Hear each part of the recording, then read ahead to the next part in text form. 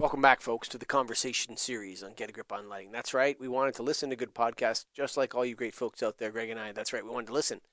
And so we picked up a couple new hosts, and one of them is Henrik Clausen. That's right. And today he's talking to Glenn Schrum. Glenn Schrum transitioned from architecture to lighting to pursue the creative opportunity of light's profound effect on space and people. I really like that sentence, actually. He has presented a variety of topics to local, regional, and international groups, including events in Turkey, Brazil, Spain, all over the world, actually, and throughout the USA. He maintains a dual professional identity as Associate Professor of Lighting Design and Interdisciplinary Practice at Parsons School of Design in New York and founding principal of Flux Studio. Coming up hot in a minute, but first we got to talk about the easy folks, Greg. KEYSTONETECH.com. That's KeystoneTech.com. Light made easy. You said, yeah, light made easy right there. They're also doing controls easy now. They have the Smart Loop system that allows you to control most of their fixtures now easily from an app on your phone. I know we get wild with that, but this one is easy. I tried it myself. I brought it to a customer. They tried it. They loved it. Check out Smart Loop. I'm not saying all these ideas are bad. I haven't tried out Smart Loop yet. You know that. What I'm saying is someone's got to keep it easy and make it easy. And I'm trusting the folks down at KEYSTONETECH.com to take care of that for us. And of course, proud members of the National Association of Innovative Lighting Distributors, where lighting meets business, driving lighting innovation. That's right. All these types of things. We're having an event with ArcLight. That's right. ArcLight and Nailed have hooked up together at Dallas Market Center, September 13th. Be there or be square, sucker. And of course, check out Ellis Evolve. Go to nailed.org, NAILD.org. Hi guys, I'm Henrik Clausen from Fagerhult Lighting Academy in Sweden, and I have the pleasure of hosting Get a Grip on Lighting conversation series. We talked about calling it Henrik with Friends because that's actually what I do. I pick out some people who has influenced me in my life, and today I'm having the pleasure of welcoming Glenn. Glenn is an old friend. Glenn is Glenn Schrum, to be correct. He's an associated professor at the Parsons School of Lighting Design in New York, and he also is a principal of lighting design in Flux Studios. So Glenn and I have that in common, that we both work with what we are teaching, and we are both teachers. We've met a long time ago, and we've been on various boards, and we will try to discuss a little bit what we learned from the things we have done on our journey. And I would like to remind you on when we shook hands for the first time, Glenn, and now I have a feeling that you remember it. So you had an Well, please. well, first I wanted to thank you for inviting me to the conversation. It is great to be able to connect over the internet with you. As you reminded me, the first time that we met was in Alingsås, Sweden, when I was a workshop head. I know after that we met many times in Yeah. my role as the U.S. coordinator of the Professional Lighting Designers Association, and the experience in Alingsås in particular for me really was one of the best professional experiences that I've ever had. And to your observation about how we both share a bridge between practice and education, the Alingsås workshop and other educational experiences that I've had really bring those together in a way where you can share with students, share your experience and some questions that you have while they're working with light as a medium and working with the technologies. And so there's not an abstract theoretical component that is leading. Instead, what's leading is the sort of practice of lighting. Could you compare it with some other maybe US based sort of event and help our listeners to understand what's the difference, or what is the essential going thing you wanted to come to be a workshop head all the way to Sweden? It's a long journey, and it's a pretty, we think it's one of the biggest events on global, but I don't really know if it is like that. What do you think? Well, I think what's unique about it is that how there's a combination of a big social event that gets people of a community that aren't lighting designers to really recognize and appreciate the power of light, and also its ability to transform environments that are familiar to them. So this same kind of outcome happens all over the world in these light art festivals that occur. But what I think is very unique about Alingsås and the PLDA's kind of establishment of it with the group in Alingsås really built in from the beginning that it was not only an opportunity to have that outcome, but another outcome was really these educational connections that were being made. And so that I think is pretty unique. And one aspect of made it so unique to me was just how it was really this incredible kind of merging of different cultural perspectives on light. I remember in my team, I had students that were from 6 different countries, and then there were no Americans in my team, so I offered that perspective, and just a really great way to see what's the same, but also understand what might be different. I can tell you that after we've been there, it's more and more common that private homes sort of do some garden decoration while there's the festival, so they want to compete a little bit with the professionals. How do you feel about when you do something that you really have a deep philosophy about, and then somebody puts up a garden gnome and lights it up or something? Is that good or bad that the locals interact? Oh, unconditionally good. Absolutely. Cool. And in fact, I mean, this is one of the sort of exciting trends, I think, in lighting design, is to really recognize that where historically maybe the lighting designer is this expert that holds all the information, and in promoting light as a medium, we're really ultimately kind of promoting and trying to get people to hire us, and that's the main outcome. And to pivot away from that and have it to be more about the lighting designer sharing their knowledge and the passion, so that people can be their own creators and really just raise that confidence and awareness of the medium, but also along the way maybe sort of help them to understand some of the best practices and some of the ways lighting designers might think about light differently. Yep, cool. I would like to jump a little bit forward to 2011. That's when we both were working on the ALF. Remember that? We had an ALF project, which was architectural lighting fundamentals. Could you share your thoughts about what we actually did then? So was this the PLDA PLDC. educators group? Yeah, PLDA. Yeah. Yeah. So it was at it was when we had the Lighting Educators Summit specifically that we were working on. I mean, this was such an incredible moment, and one that I hope we can get back to, of really bringing together people from lighting educators from all over the world to look at what those fundamentals of how we teach light might be. We need to get back to it, but I think one of the really amazing outcomes for me in that was just appreciating how many different locations within academic contexts and professional contexts and that lighting education is occurring, and really a kind of understanding a bit more about how the students within those different settings and the outcomes that they are looking for vary. So we came together on fundamentals in some ways, but then we also understood quickly how it wasn't a one-size-fits-all kind of a solution. That was my memory of it. Yeah, I thought there was such a wonderful openness and a mood of sharing that you sort of didn't push like we often do at meetings. We want to push our design, our idea into something, but it was really a humble and embracing company where we listened to how do you do it in US, how do we do it in Europe or whatever. So but I was wondering, what do you think? Did we succeed? Because at least we made a lot of friends. That's probably the biggest. But what about the outcome? Are we still missing it, or do you think we have something there? Well, I definitely think we're not there yet. I think that was really meant to be a start, and then we didn't keep that conversation going with the same focus. I think for a lot of reasons, but I would really welcome revisiting a group of lighting educators that can come together to talk about those issues in more detail. We had a big agenda for a short meeting, and I think we did it. We got a lot done, but it really is going to require more regular conversations. Who should chair that now? The PLDA doesn't exist any longer. Who should drive this change? Well, I mean, the PLDA. This was one of the ways that the association varied from other associations was how, from the beginning, education was integral to the mission.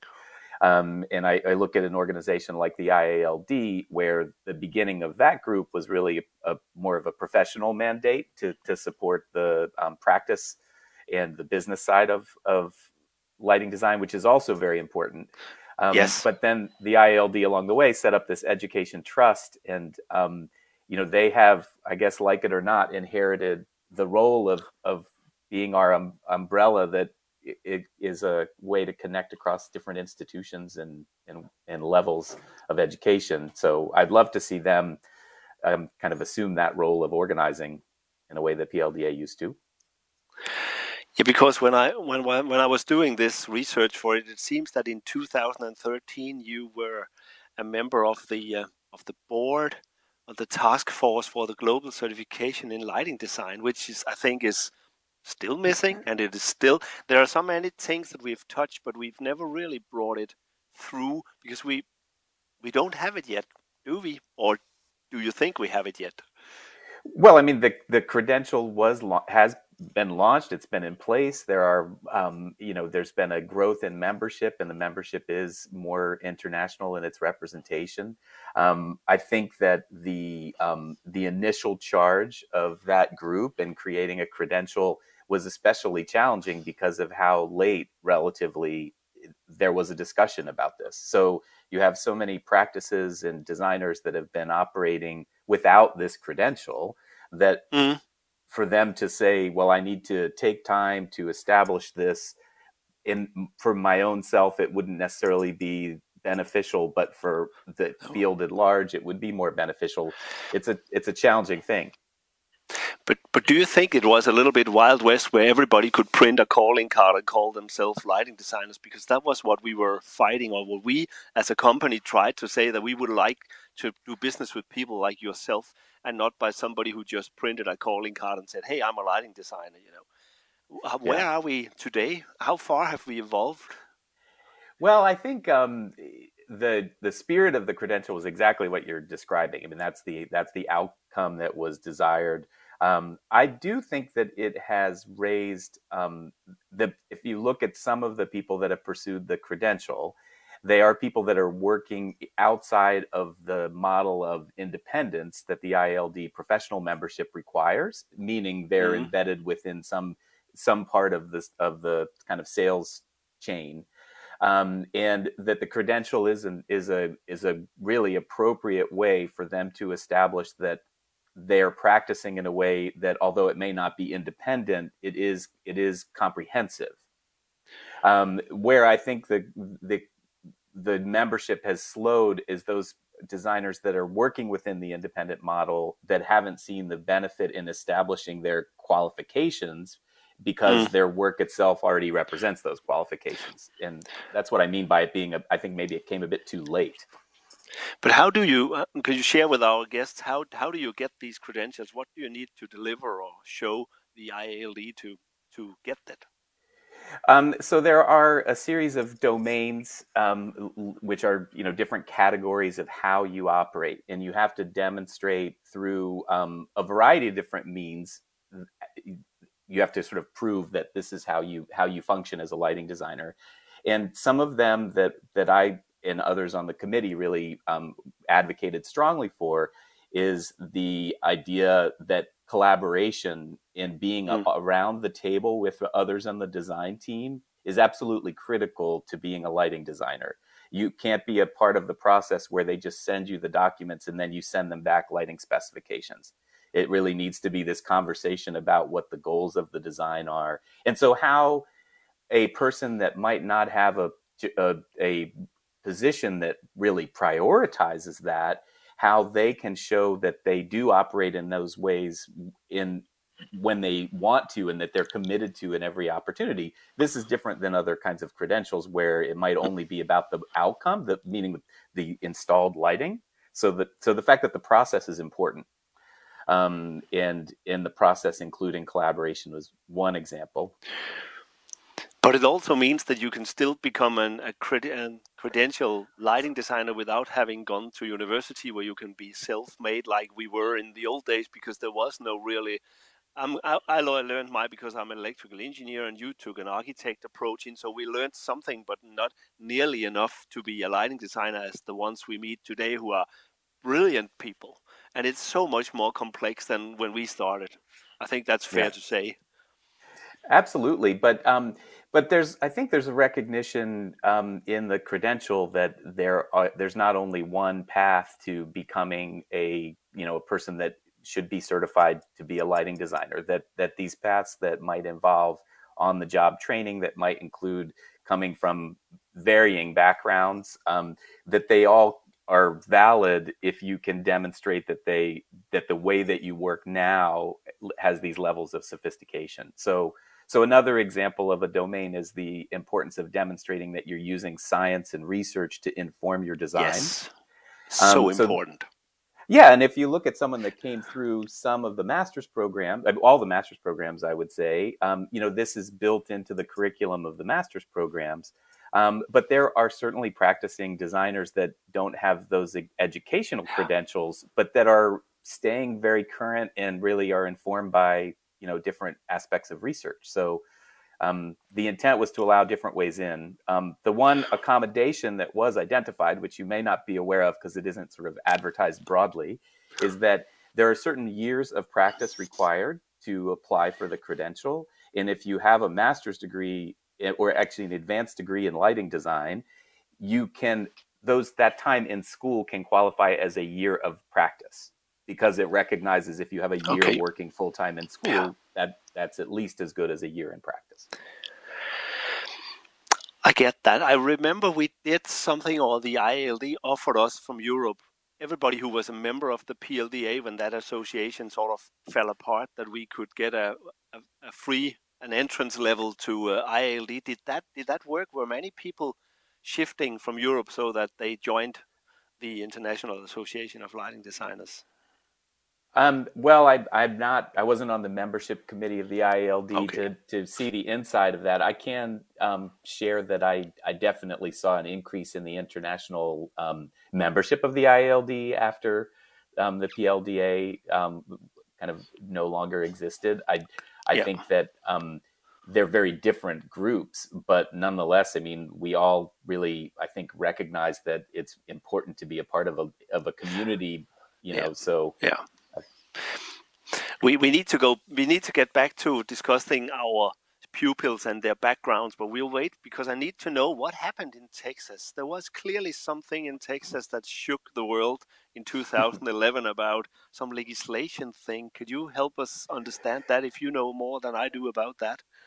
Well, so there was a bill that was put in front of the Texas legislature. So these are the elected officials that make laws within a state. So the implications of the laws don't exist beyond Texas as a state, but nonetheless, there was a legislator that proposed a law that anyone who would practice lighting designer needed to be a professional. In this case, pointed to licensure. So they said you either needed to be a licensed electrical engineer or a licensed architect in order to practice lighting design, which we recognize neither of those two licenses actually qualifies you to do lighting design. But in the absence of something else they could point to, they pointed to those licenses.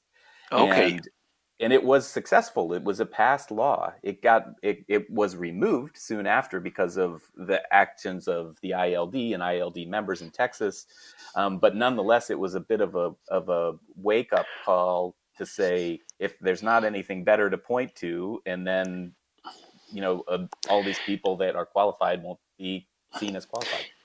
It's because it happened really in the meantime, or in the space between our first meetings with the ALF, the fundamentals, and before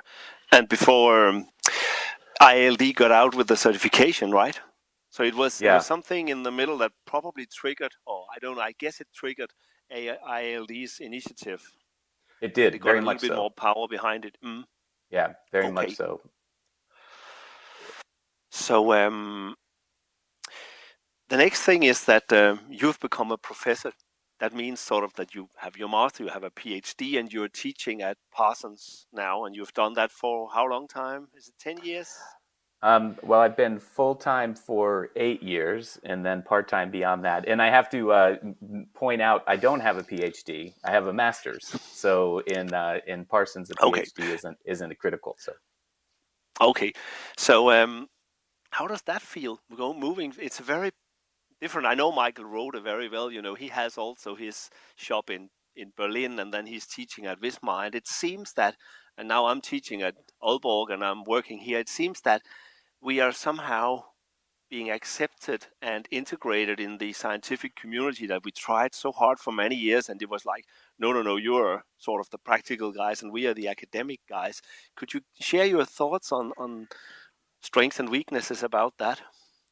well, it's I mean, I think these different school environments, academic environments, have different focus. So one thing that is very specific about Parsons, which differs from the other schools you mentioned, is that the master's degree that a student gets at Parsons is a master's of fine arts in lighting design. So our program from the beginning, when James Knuckles and others founded it in the early 1980s, was designed to support architectural lighting designers um, outside of illuminating engineering.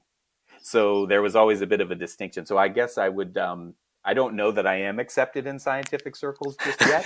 I know that the research that we do and that I've done as an artist and as a designer and as a practitioner has some a different focus in some ways, although it certainly overlaps. But it's also important to recognize that my graduate work is a Master's of Fine Arts in Studio Art. So it's research-oriented practice, but it is decidedly outside of more conventional kind of scientific research, at least as those communities see it. So when I read how you describe yourself in some of the papers and some articles where you have been interviewed, it's a little bit hard to see if you are more the artist, more the lighting designer. What do you feel in your stomach yourself? What is Glenn? All of the above, and I don't mean to be elusive about that, but I actually do think this really, in many ways, I really look for bridges across ways that I'm operating and in ways that I'm thinking. So I think the lighting designer, light artist, lighting educator, for me, there's a continuum across those three. If I had to choose one, it would be lighting designer. I have to say, because I feel so strongly that putting the work out in the world is integral to what I think what I need to do in the way that I study my interests. In my work as an artist, I always hesitate to really differentiate that from design. It's a big question for me of where those boundaries are. So, yeah. But I know from my case, I'm really happy to get the opportunity to educate people and to see that glow that we have in the eyes of our students, that they want to become lighting designers. It's very rewarding. And it's wonderful to hear them say that we create some kind of a balance to the very academic people. There are definitely people at the university who never been outside the walls and haven't really been fighting some of the things that we do. So very often if they ask me something, I'll say, from my personal point of view, it looks like this, but from the university point, it looks a little bit different. So I think that you contribute a lot by being you, and Michael does the same in Wismar. I hope I can follow your footsteps and be inspired by what you do, because you bring so much to the table in a very different way. And when we look at the answers from the students, when we have questionnaires, the favorite teacher or the best lecture or whatever they are rating, we are pretty good because it's tangible somehow. Have you any feedback from the US or from your daily work on these kind of things?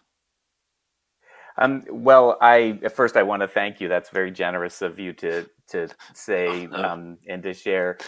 So for me, and I mean, there's so many examples. I can think of a conversation I had with a student yesterday about their thesis project, and in the course of conversation, we talked about a she asked a question about my research interest, and then I shared some of that. And then she asked, well, have you ever been able to incorporate this into a project? And then I could talk about the project, which is, of course, simultaneously talking about the ideas behind the project, but also the very real challenges in executing the project.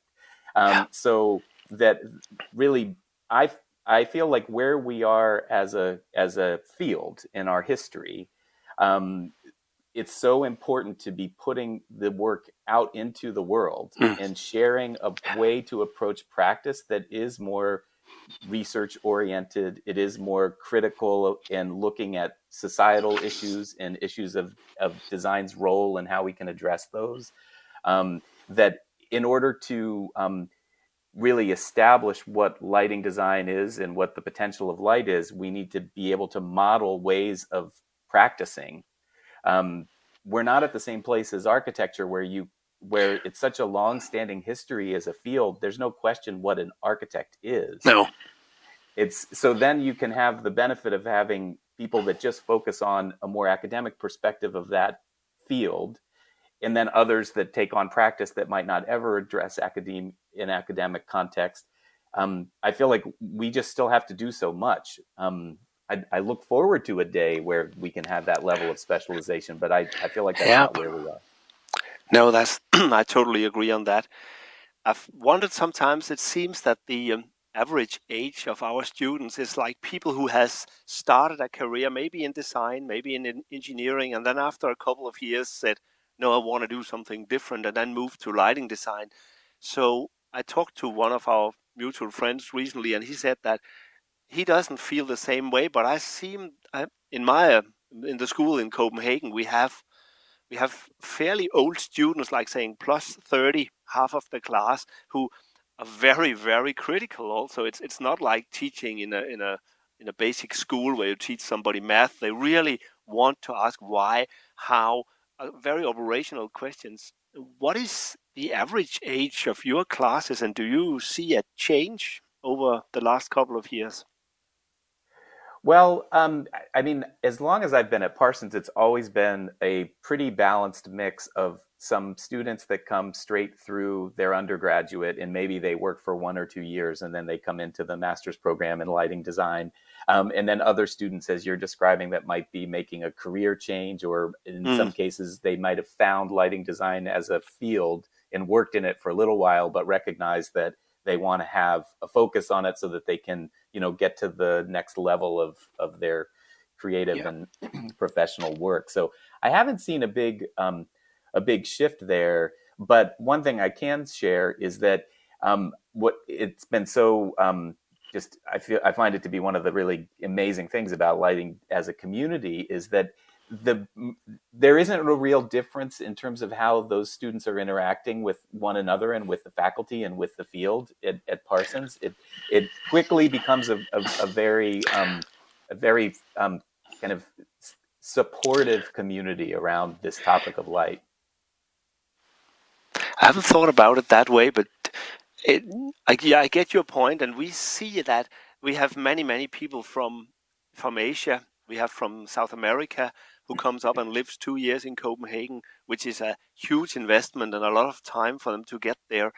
And it's super cool to see a Mexican working with a Russian, working with a Swede, and then living in Copenhagen and looking at Danish architecture and Danish design. And you hear perspectives that you've never even thought about because we are so embedded. The first many years of my life, I lived in Copenhagen. I worked with Danish lighting designers, Danish architects, and so you suddenly see it just explodes, and you get so much input.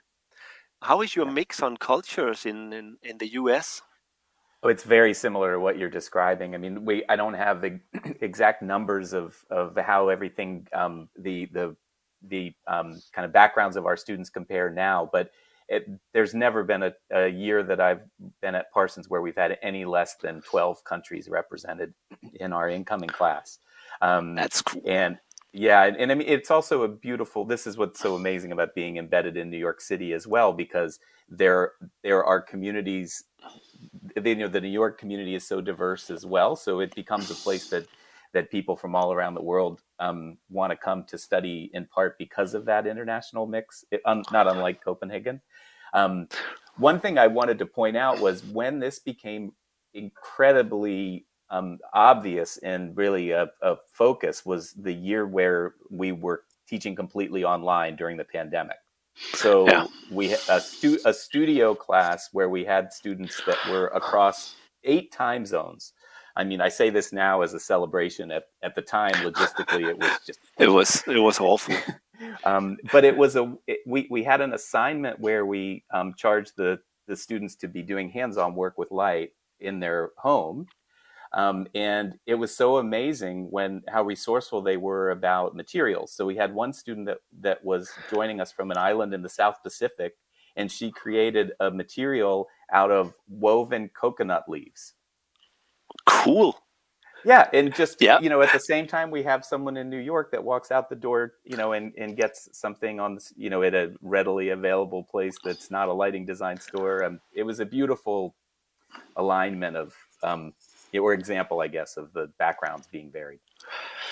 Well, our faculty was very clear with us because we had quite a lot of people who moved to Copenhagen, lived in a small flat, and were completely isolated while their families back home were either sick or really seriously hurt. So we had to take good care of them, and to be a supervisor for the masters, for instance, more than half of the time was about nursing them and telling them, your mother still loves you, you can't do much from here, you can't go home. And we had people crying almost at every meeting. It was very, very hard. And our faculty was extremely strict. They said, we don't want to have a COVID generation of lighting designers. So we said, okay, they let you pass because that was that year. So we had to be tough with them, but you also had to embrace them from a human side. It was really a challenge, very different from just being a teacher. Yeah, was that the same? It certainly was. Well, it was somewhat the same. I think our experience was, I guess, we certainly had these sort of intense moments, and the need to really recognize how it's not only, you can't take someone's educational experience out of their personal experience. They're always merged. And if someone is, worried about a family member that's ill, as much as a teacher, you might want to say, don't think about that. It's not what you should do, and it doesn't make any difference. So it was a real reminder of that sort of the importance of really recognizing the human condition as a person that works in what is ultimately a social act of learning. I think I had the good fortune. I know I had the good fortune of I had an academic leave, a sabbatical that overlapped with the beginning of the pandemic, and so I had a break to think about teaching, and the space in my brain to really kind of say, well, how might we address this unique challenge and opportunity of online teaching? So we developed, as a part of the Studio One, which is as it name suggests, the first studio in the MFA curriculum, we developed a way to do hands-on learning that we'd never had before, where all the students worked in what we called their online lab. So they set up a location. We actually sent them materials all over the world. We sent a kit of materials that included a light meter and flashlights, torches, and materials. And then we had a series of exercises that everyone did that were similar, and we introduced an online platform. There were all these innovations that addressed the condition, which we are now incorporating into the in-person learning, which is really exciting. So it wasn't all compromised. No, but the way I understood you, were you personally wondering if you should carry on with teaching during your sabbatical, or was it ways of developing education? It was that I had I was happy to not be teaching when that initial transition to online happened in the middle of the spring of 2020 semester. But my return to teaching in the fall, I had the kind of advance notice that I knew I needed to spend some time thinking about a way to change how we had been teaching. And I feel like it would have been harder for me to do that if I had dealt with the end of that spring semester and transitioning to online in a rush. I guess I felt like I had the privilege of being able to see some of the opportunities of it instead of just what hadn't worked. Do you think there will be cross-cultural exchange of our students? Because we often see people go home again because they say intentionally, we come to Copenhagen for 2 years and then we go back to Hong Kong or Brazil or wherever they want to go. How do you think that will there in the future be people from Hong Kong working in Brazil? Will it be a global setup, or will it still be local? Because we always say, or at least I always say, that lighting is still very locally cultural to whatever longitude and latitude you're at and stuff like that. How do you think about that? Well, we have a lot of what you're describing as well, where our students will come to Parsons with the intention of gaining an education and then going back to, where they were from before they were at Parsons. And I'm very much supportive of that because I feel like this is where the established lighting communities are supporting making other communities more established. I mean, one thing that I've been struck by in the kind of conversations that you have at these international lighting events are that you find out. Like, I remember a conversation with a colleague who was teaching a lighting course in Portugal, and he said, as far as he knew, it was the first lighting course that had been taught in Portugal. And this was only 10 years ago. And I think about that, relative to Parsons, where the first lighting course was taught in 1970. I think let's help to build up the whole world by having people come here and then go back and kind of grow. So, but anyway, I don't know if I answered your question. Yeah, I think you did. But we have this challenge that we were challenged to do an international lighting design course, and we get these massive amount of people coming from all over the world, and then suddenly there's government saying, "Oh well, we don't get more people working in Denmark. They are all going home." Yeah, but if you want to have an international lighting design education, you must expect people to go home. And now last year we got this legislation. We are only allowed to take in as many foreigners as Danes sign up. So our recruiting system has to be different now, because if we just have 15 Danes, we cannot have 35 from the outside. We need to reduce the class, which is really, really sad, because there are so many. When you read the resumes and the CV of the people, you would just love to hire them directly.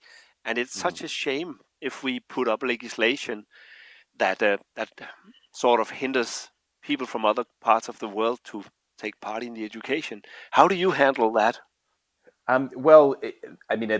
It's quite a different context between Aalborg and Parsons. So Aalborg is a state-supported university, and Parsons is a private university.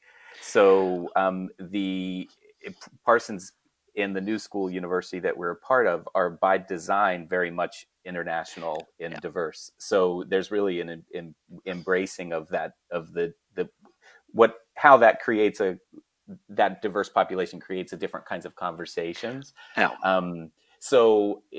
at the same time, and we have our own challenges. I can tell you that if we were ever told that we could only have as many international students as we have American students, our enrollment would go way down. If anything, our challenge has been promoting the program within the American academic systems, because lighting design isn't very well represented in architecture or interior design undergraduate curriculum. So many people just don't even know that it's an option. Okay, I see that. Well, I would like to go to, now we started back in 2009, and what did you do yesterday? You did some program, I did. right? I did yesterday. Yes. I organized a program called Toward Carbon Efficient Lighting. So the focus here is to use, I was very happy to use the platform of Parsons lighting public programs, which have attendance that varies in location, but also in terms of roles, to really bring a spotlight onto this issue of us as a community needing to do much better at not only thinking of energy usage as it being enough, that we need to really address carbon emissions across the entire process of making and disposing of lighting equipment. So yes, I was very happy to raise that, and it's increasingly the focus of our conversations in my school. You had Kevin Shaw down there. I thought he's been traveling all the way to you. Well, it was an online program, so this was the benefit. Okay. Kevin could join the program from his kitchen in Edinburgh, Scotland, and we had attendees from a very range of locations as well. We organized it in the middle of the day, New York time, so we could also have some attendance in Europe and also on the west coast of the U.S.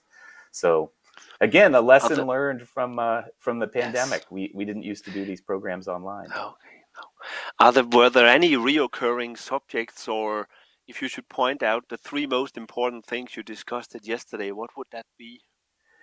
Well, we talked about the first thing I mentioned, which is really just how energy usage in and of itself isn't going to be enough. And although it may be in the short term, it will help, but the embodied energy has this long kind of echo of how long it takes for us to address the carbon emissions of a product that has very high carbon emissions in its creation. We also launched, as a part of the program, the Green Light Alliance Life Cycle Analysis Incubator Program, which one of our alumni, Leela Shanker, has organized with a group of people from all over the world, which is a group of manufacturers and designers that are getting together to really try to chart out what life cycle analysis for lighting design should look like, try to come together around this issue, which is so challenging, of how we understand what the carbon implications of all the different steps in creating a luminaire and disposing of a luminaire would be. We're really struggling there. It's very, very important that we get some tools and get some common idea, because on some papers it looks like these are much more carbon neutral and ours are much worse, but then it's because you take something into account and others don't. So it's right. really, really good that you addressed that. Sorry, and please carry on. No, so this was, launching that and really getting, you are further along than many in that you've been thinking about this, and we pointed out in the program as well that within the international lighting community, really Europe has been leading the conversation on this issue for years. But for many that attended the program, I think they don't haven't been considering the challenges of how we'd even get this information. And then the third was really looking at, and this was the focus of Kevin's presentation, looking at circular economy and circular issues. And for those that might be listening, this is really talking about how we address all steps in the life cycle. And Kevin gave some great examples about how earlier in his career, as long as 10 years ago, they were looking at repurposing existing lighting equipment on their projects. Just basically little ways that lighting designers can have an impact. Yeah. We've discussed an initiative with we called something about take back and update, where we take back fixtures and update them. It'll be expensive, and it will be probably cheaper at the end of the day to buy a new one, but there are a lot of companies that are genuinely interested in doing that. So we create a light engine that fits into that and has all the controls and bells and whistles and IoT and all that stuff. So it's actually the housing, maybe not the shielding, but some of the housing and the suspensions gear, that's the same. And it seems that especially younger people are very, very concerned about this and say, we would like to pay a premium for getting that done. So it's super interesting. And I also see my colleagues here, they are 30, 35, the ones that are highly motivated, and they are asking all the good questions, and all the time you can just say, I don't know, we have to look into it. So it's cool to have these people among us. Yes, and it's great to hear that you're doing that. And when you say it's more expensive, probably more expensive, so is like one of the issues that we have in the U.S. in development is it's less expensive to tear a building down and build a new building, but it's so much more expensive in terms of the carbon implications. It's not even a conversation. So we need to shift that sense. But it is. It takes a new paradigm. You simply have to really shake the box to get out, and we can only do that with help of very young people who don't have who has a lot to lose, whereas we may not have that much to lose. But it's really cool.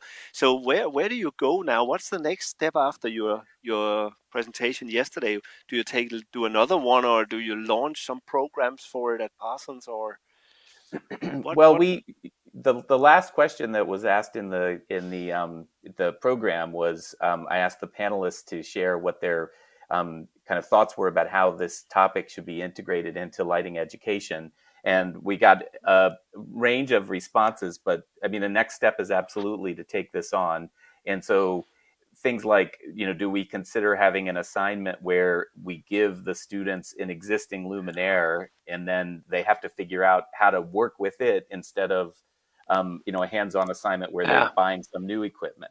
And I think that's really interesting.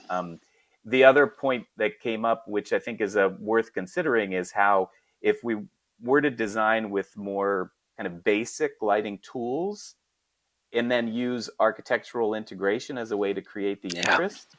And then it's scalable to different types of equipment, and maybe older equipment can be reused, and we know the embodied carbon associated with a very specific, highly technically, specific fixture is going to have more carbon emissions than something that's just a, basic tool. So having projects that might focus on what can you do within the constraints of a basic tool is also interesting.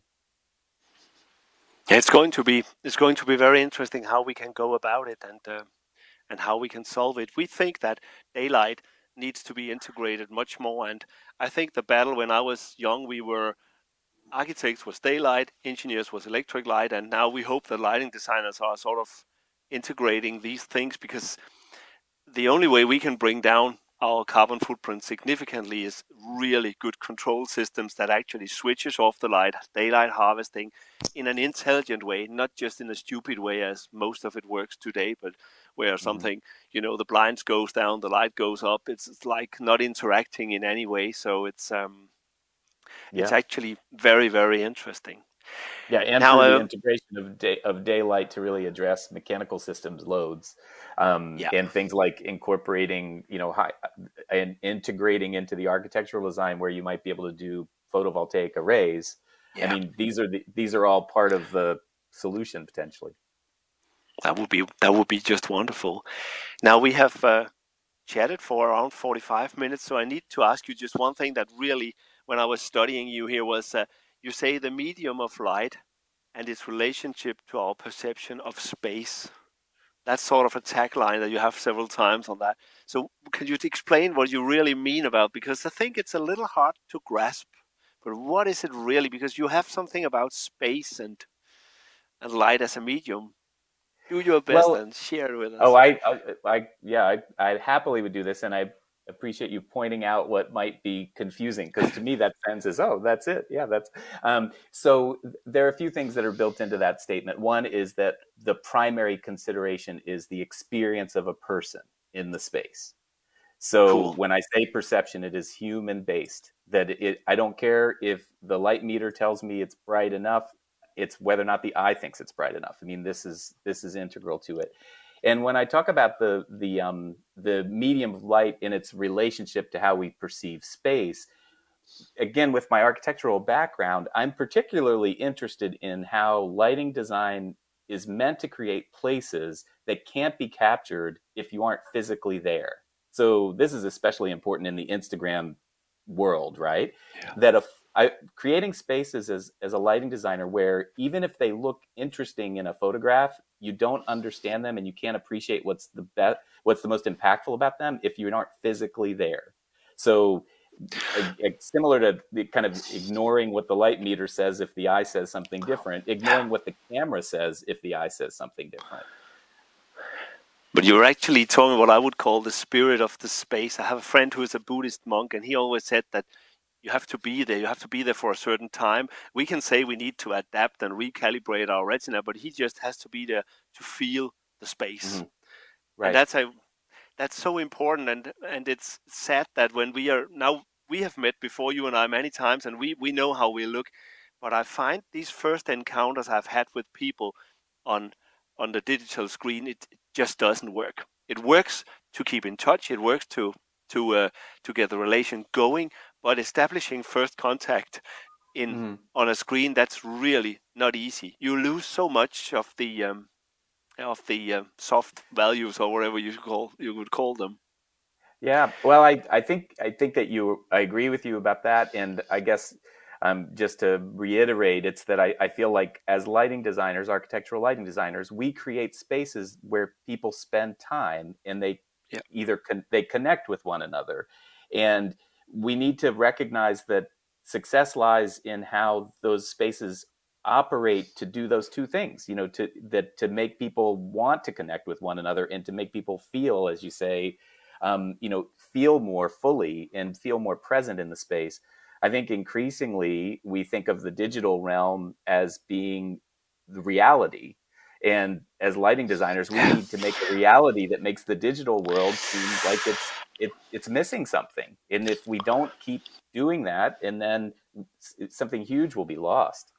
So yeah, that's our role. Right. I think that's a very beautiful ending of a great conversation. I'll thank you once again, Glenn, for taking your time for this. It was great catching up with you. I hope if people listen in, they'll enjoy our conversation as well as much as I enjoyed it. Thank you very much for taking your time. Thank you, Henrik. It was great to catch up with you. See you in person sometime soon, hopefully. You know, Greg, we're always complaining about how complicated and difficult controls are. Well, guess what happened? The easy folks down at Keystone are going to keep it easy, make it easy. Light made easy with KeystoneTech.com. That's KeystoneTech.com, Greg Eric. You know how easy it is. The Smart Loop system actually allows you to, or it's built onto the fixture itself, so you can zone it however you want. No longer worrying about where the switch is. If you want that light with this light, you can easily do it. It's all programmed right in, and it's cost effective. That's the other part. You know, I learned that by looking at the pricing. I'm like, that's not bad. And I actually got a big quote out there for it right now. I hope to win. We'll see.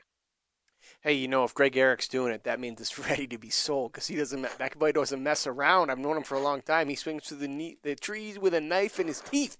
He delivers value for his customers at all times, folks. So, of course, KeystoneTech.com, the easy folks. And, of course, Nailed. They're proud members of Nailed. I'm a proud member of Nailed. Greg's a proud member of Nailed. Why aren't you? And if not, why don't you come down and join us with ArcLight? They always throw a hot show, and so Nailed decided to hook up with them, and now we're coming in hot together on September 13th. Is it September 13th or what, Greg? I got the date right? The 16th. Yeah, you got it right, man. 13th to 16th, Dallas Market Center. Folks, you got to get in with Nailed. You know it. Of course, LS Evolve. We've been talking about LS Evolve for so long. We're starting to see major traction. Once people get into LS Evolve, they cannot get out because it's so amazing. That's right. I'm not kidding you. Not because Nailed built it. I'm just telling you that this is the program of the programs. LS Evolve. Check it out at nailed.org, nailed.org.com. Come on, Michael Colligan. What are you talking about? Nailed, Nailed.org, Greg Eric. And of course, Glenn Schrum, Henrik Clausen. You know, Henrik's really coming into his own here, Greg. I mean, we got Webb, we got Rom, we got Henrik now. Are we going to have a job soon? Maybe back to selling lighting only, right? I mean, I've been listening to their shows, man. I'm thinking that, hey, man, I could take some time off here, brother. These guys are kicking it hot. It's wild. So, yeah, we thank Glenn Schrum for being a guest, of course. We're always honored that people come on the show. And, of course, expanding that audience into Europe. You know what, folks? And I know if you're still listening now, we just charted in Denmark and Sweden again, sucker. That's right. We took over North America, Get a Grip on Lighting. We hooked up with some friends, and now we're going to take over the airwaves of Europe. That's right. Well, at least that's the goal. You know how it goes. A lot of lighting peeps over there, too. And you know what the weird thing about Europeans is? All those sons of guns seem to speak English better than me. Better than Greg, at least. Thanks for listening. Bye for now.